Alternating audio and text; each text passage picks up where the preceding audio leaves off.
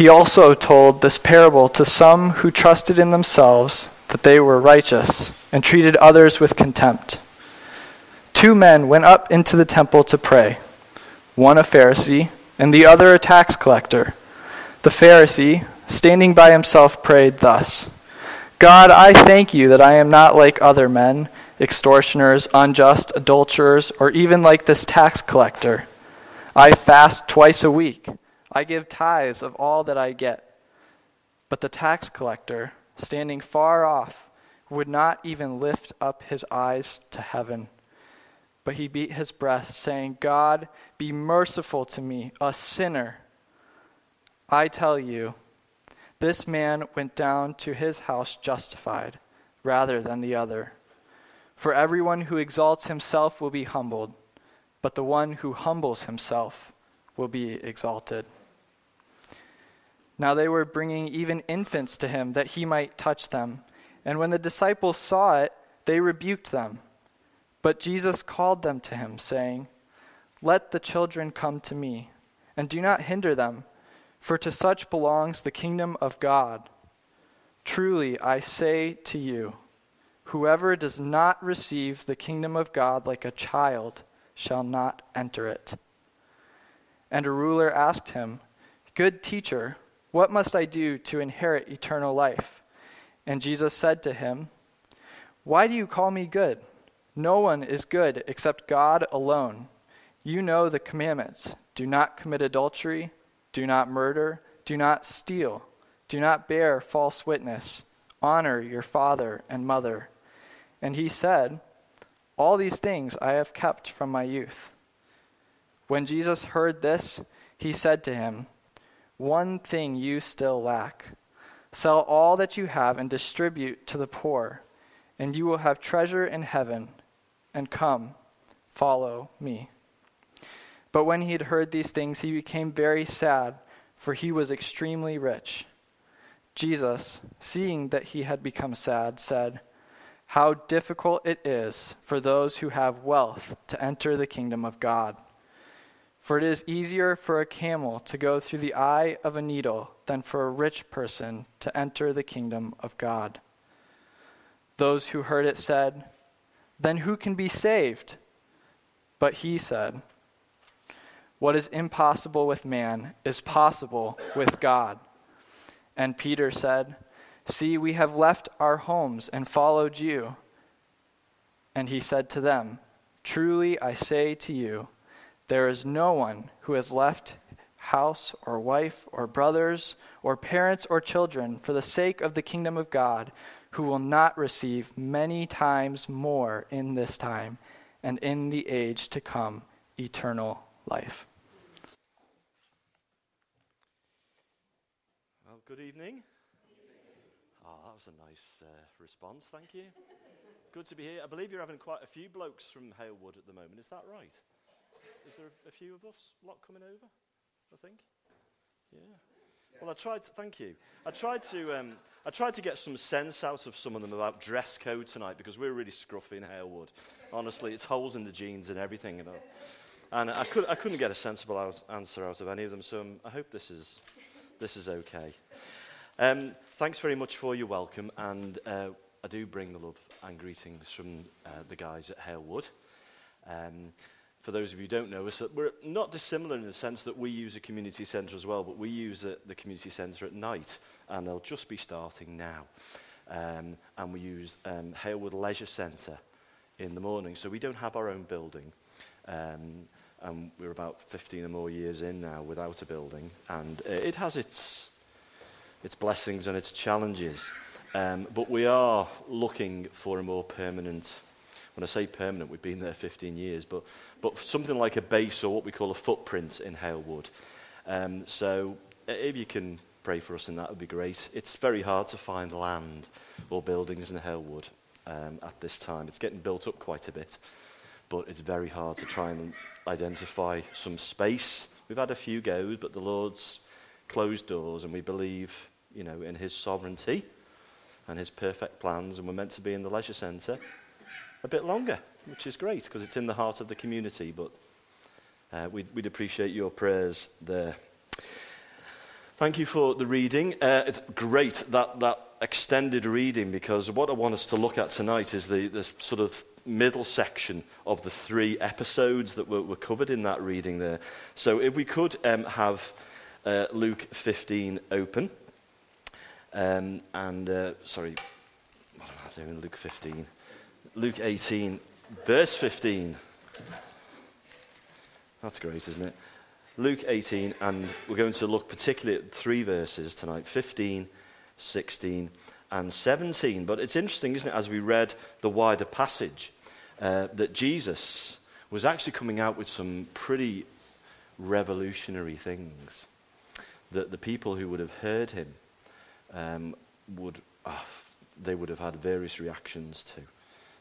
But it was pretty shocking stuff, what Jesus was declaring there, and it's all related to the kingdom of God. So, we'll home in on verse 15, if we may. Okay, thank you. So, our first slide. For Bob Hoskins, the actor Bob Hoskins, it was Di Jones. For Joanna Lumley, it was Sister Dillastog. For Tony Blair, it was Eric Anderson. For Deborah Ann Dwyer in the middle, otherwise known as Skin, musical performer, it was Mrs. Webb. For John Cleese, it was Jeffrey Bartlett. And for Jeremy Paxman, it was George Sayer. No one forgets a good teacher. And what did a good teacher do? Well, where do you start with a good teacher? Well, they taught you. But it was more than that, wasn't it? They inspired you. They understood you. They made you want to learn. And they showed you something new. They helped you understand. And they touched your life and changed you. Now, for Matthew, that teacher was Adam Stevenson. And he was Matthew's history and literature teacher in secondary school. That's what we call it over here. I know it was your sophomore years. And for Matthew, his memory of Adam was that he incorporated faith and learning together for Matthew by teaching him how to form good questions about what he was hearing and seeing, and then looking for what he could learn about the Lord and his work through it. And was incredibly impactful on teaching him to look for the things of God and find what is truly beautiful and worth enjoying by looking for Christ in history, literature, and I love this, Matthew, the mundane patterns of life, and looking to see Christ in that. Thank you for that. Now for Vicky, is Vicky here? Where's Vicky? Thank you, Vicky. Thank you for supplying yours. Shorter, but no less profound. For Vicky, it was Mrs. O'Malley. English A-level teacher. Our Sam did English A-level. My son, he's 18. He's just come to the end of it now. He's just finished his last exams. So, English A-level. And Mrs. O'Malley inspired Vicky to become a teacher herself. And again, I loved reading this. Through spending time genuinely investing in her. And that investment meant something at the time and beyond. Well, here in Luke chapter 18 and verses 15 to 17, we meet a good teacher. We meet a great teacher. We meet the greatest teacher. In fact, we meet the ultimate teacher. And he will teach us, he will show us something new, and I hope will change us. Now, let's just move on. You may have seen this. It's a simple image of an optical illusion. It's known as the piece of cake illusion. Okay? And as you look at it now, the right way up, what you're meant to see is the outline of a cake on a plate, and there in the darker section is a piece of that cake missing. Now, if we go to the next slide and we turn it upside down, the illusion is meant to change. What you're now meant to see, and there'll be somebody who says to me afterwards, I didn't see it that way around, Brian, I saw it the opposite. But what you're meant to see is a single piece of cake on a plate, or I think a cake tray when I look at that. But anyway, you get what I mean. So one way, it's a piece of cake with a piece of cake missing. And then the other way, it's a single piece of cake. When Jesus spoke and taught, he had a habit of turning things upside down. What people were so sure about, he drove right through. And what was crystal clear to everyone, Jesus shattered. And through his eyes, and don't forget, his eyes, God's eyes, although he fully recognizes the world he created, he sees it very differently. And once more in this passage here, he's going to see things differently. And he wants his Luke 18 hearers and us to see things differently too. Now his purpose as a teacher is to do so much more than merely teach. And we'll come back to this, I'm afraid, quite a bit. He's not looking to merely teach here. He is looking to reach people. So today's lesson in just 3 verses is a massive subject. It's the kingdom of God and how Jesus sees it.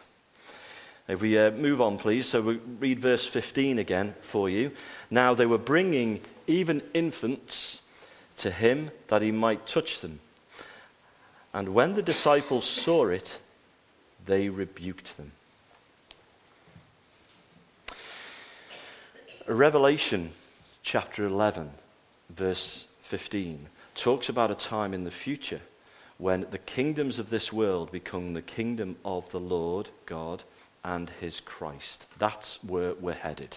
That's the future. But back in first century Rome, the kingdom seems so real and so permanent. Social structures, natural orders, classes, all and everything and everyone in its right place. And we just read about children there in that verse. What's their place in all of this? Forget it. Forget it. Children were the lowest of the low in these times. They could be, and frequently were, discarded if need be, particularly, tragically, if they were sick or disabled. It was bad for sons, and it was even worse for daughters. So, who on earth do people think they are, bringing such lowly individuals to the superstar that's Jesus, the celebrity Jesus, so that he can touch them, connect with them, and teach them? And for those who are around Jesus, who think they get it and think they're seeing that piece of cake the right way, it's a bit too much. And they do what they think is the right thing. They shoo them away. Don't be wasting Jesus' time. So the situation was very raw and ruthless in first century Rome. I guess we have to ask the question, is it better today for children? Well, yes, of course it is. But in some ways, no. You know, studies in our nation show that 1 in 5 children experience some kind of abuse before the age of 16.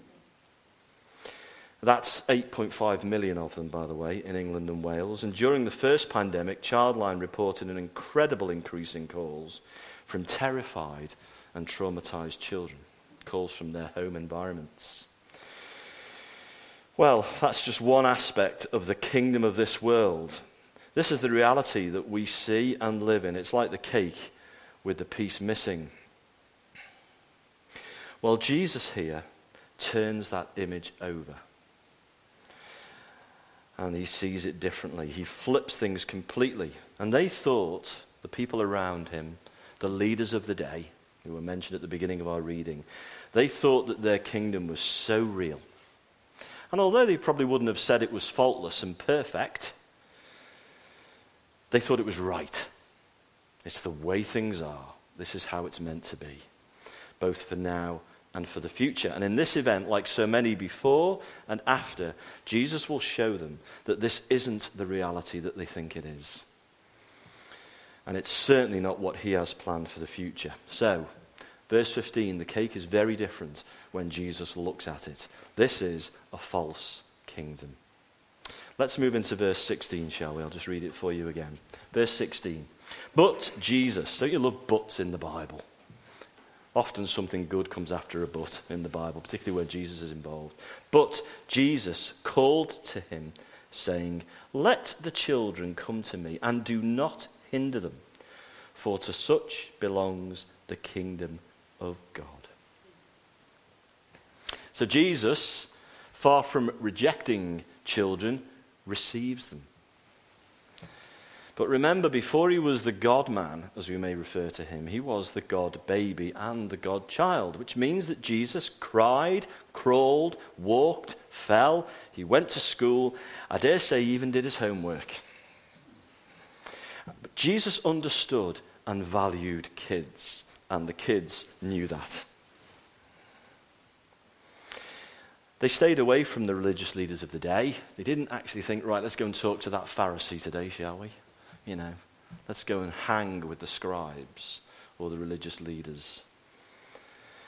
They didn't approach them. Their parents knew better. They kept them away. Yet with Jesus, they came to him with humility, but pretty amazing determination. You can picture the scene, parents with their kids, and all the opposition around, but a determination, God-given I would say, to reach Jesus.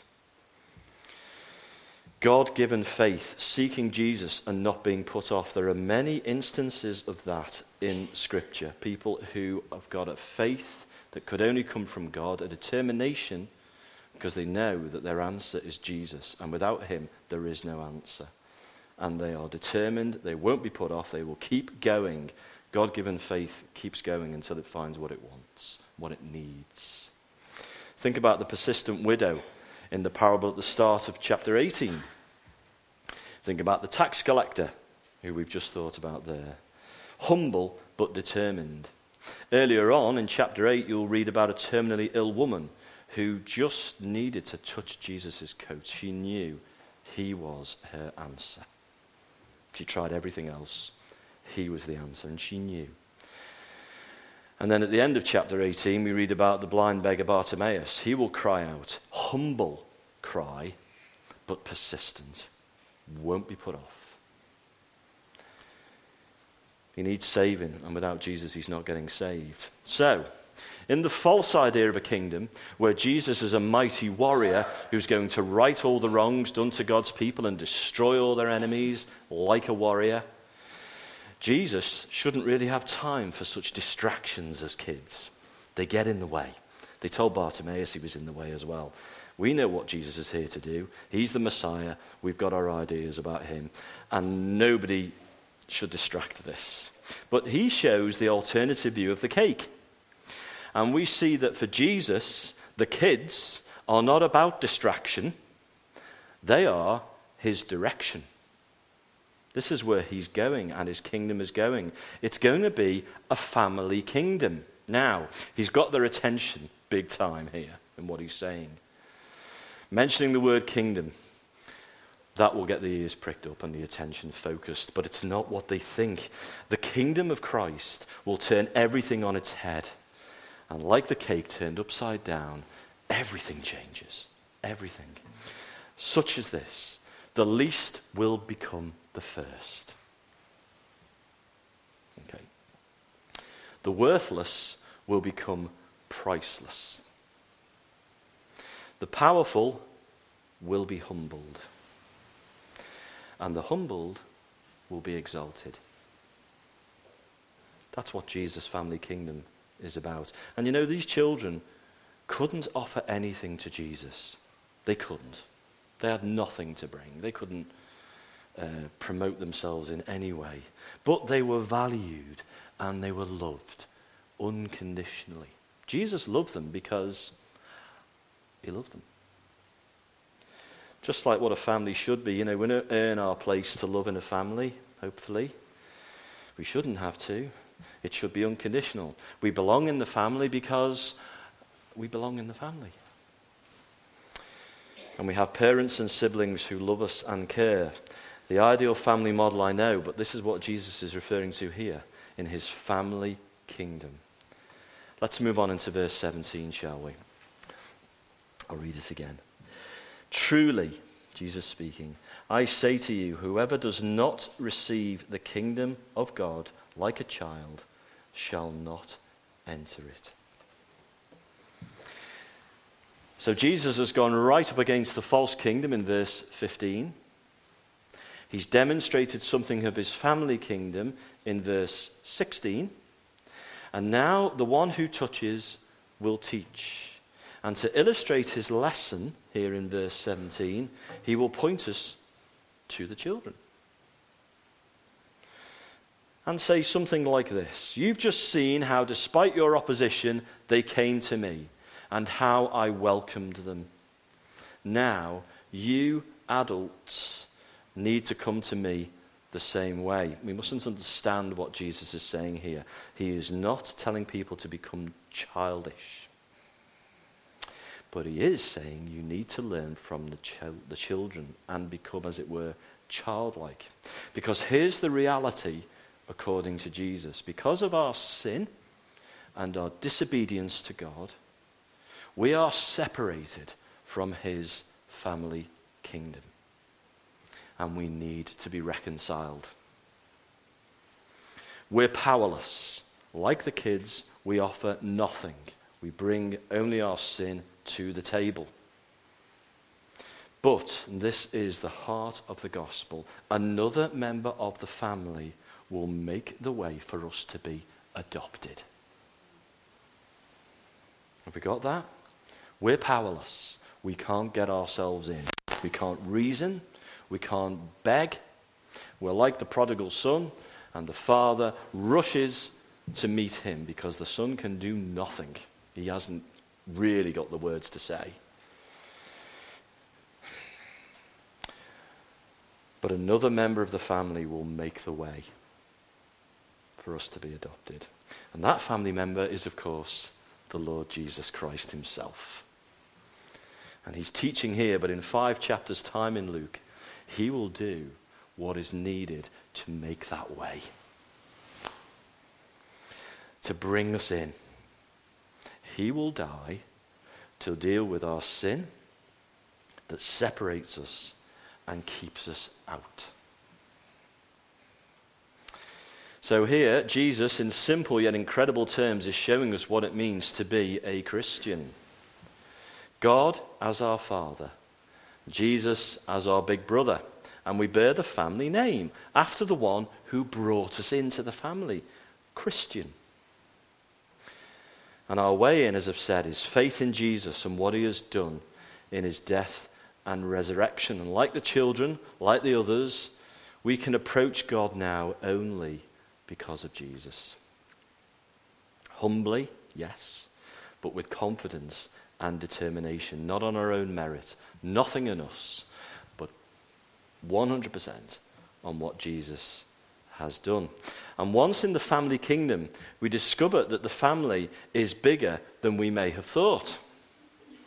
God is the Father, Jesus is the big brother, and the church, all of you here, the Christian church, the guys in Hale Wood, and all the church around the world that truly believes in Jesus, are brothers and sisters.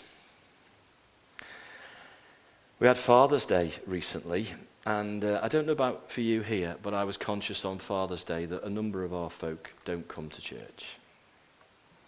And it's a difficult day for them. Mother's Day can be very, very similar in difficulty. Because for whatever reason, their memories of dads are difficult. Maybe their dads have passed away, but for some, I know they've had very difficult father experiences. It's very easy for me to stand up here and spout off about God the Father. And I'm conscious that you may be sitting there thinking, well, I know what a father's like, and it's nothing like that. Well, I have to say to you, not from my words, but from the Bible, God is the perfect Father. You want to find out what God is like? You can look in various parts of the Bible. Here's just 6 for you. You'll find in the book of Ephesians, God is described as kind and loving. If we go into the Psalms in the Old Testament, he is described as compassionate and approachable. We go back to Lamentations in the Old Testament. we find that God is faithful in both word and deed. Return to the Psalms again. God is strong and dependable. We go forward into the first epistle of John, and you'll read of a God described as forgiving and restoring. And then back to the Psalms, God is described just as good. Good. A good God and a good Father. That's the kind of Father God is, and this is the kind of family that he seeks to bring us into.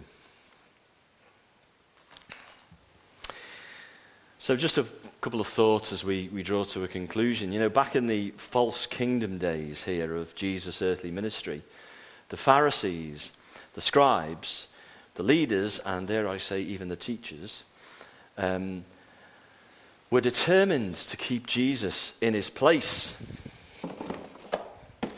They had a bit of a box, really, and Jesus was great as long as they could keep him in here. You know, keep him in his place. And they tolerated him as a teacher. But when he spoke of his family kingdom and his faith kingdom, in other words, when he went beyond teaching to reaching, they reacted badly. They wanted to keep their false kingdom. They wanted Jesus in their false kingdom box. Celebrity, great teacher, man of the hour. Okay, we're okay with that. Now, has anything changed? And we asked before whether anything had changed. And I guess, well, yeah, a lot has changed. But essentially, no, nothing has changed. The world may not be full of Jesus haters. I speak to most people and talk about Jesus. Most people believe he existed. Most people will speak about him in reasonably positive terms as a historical figure that did a lot of good and taught well. They may even admit to believing in miracles. Okay? So I'm not sure the world is full of Jesus haters, but actually people's default, even those who profess to love Jesus, is to keep him in that box. The false kingdom box. Jesus is an inspiring teacher. He always was. He always is. But to only see him that way is to keep him in the false kingdom box. Jesus can make us want to learn more, just like teachers we thought about at the beginning. He might make us want to learn more about him. But to leave it there is to keep him in the box. Jesus might actually touch lives and elicit an emotional and profound reaction in people. But to merely react to that level is, again, I'm sorry, to keep him in the box. And the gospel that we cling to tonight in here is that Jesus is about reaching. The Bible says that he came to seek and to save those who are lost, outside of the family that they so need to be part of, a search and rescue mission. That's what Jesus is referring to here. And in Luke 18, the cake had a piece missing. He was the missing piece for that cake then. He's the missing piece now. And I suppose this is the gospel and the good news that we not only cling to here this evening on a quite nice Sunday evening here in the safety of our church building, but this is the good news that we need to take with us out of the doors and into this week. Hoylake, Harewood, wherever our journeys take us this week. And we're not introducing people to Jesus, the good man, the amazing man, the teacher. We're seeking to introduce people to Jesus, the reacher. And to explain in our own way and in the relationships that we've all been given. Maybe we'll be asked questions, and there's the opportunity just to explain a little something about how people can belong to the family kingdom. And to explain that the entry to that kingdom is nothing in themselves. It's nothing in ourselves. But to come by faith and trust in what Jesus has done. in what he is doing now and what he has promised to do in the future.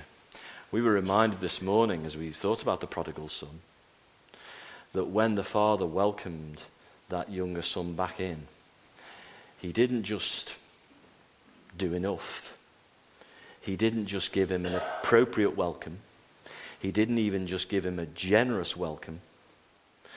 But that salvation that he showed to his son was described as lavished, over and above. Can I say this carefully? God almost being wastefully generous on bringing sinners back in. That's the gospel. God hasn't just done the minimum to get us in, just stretch a point, to find a way, to shoehorn us in. He has lavished salvation on us. He's given the very best, his own son. He could not have given more. He could not be more generous.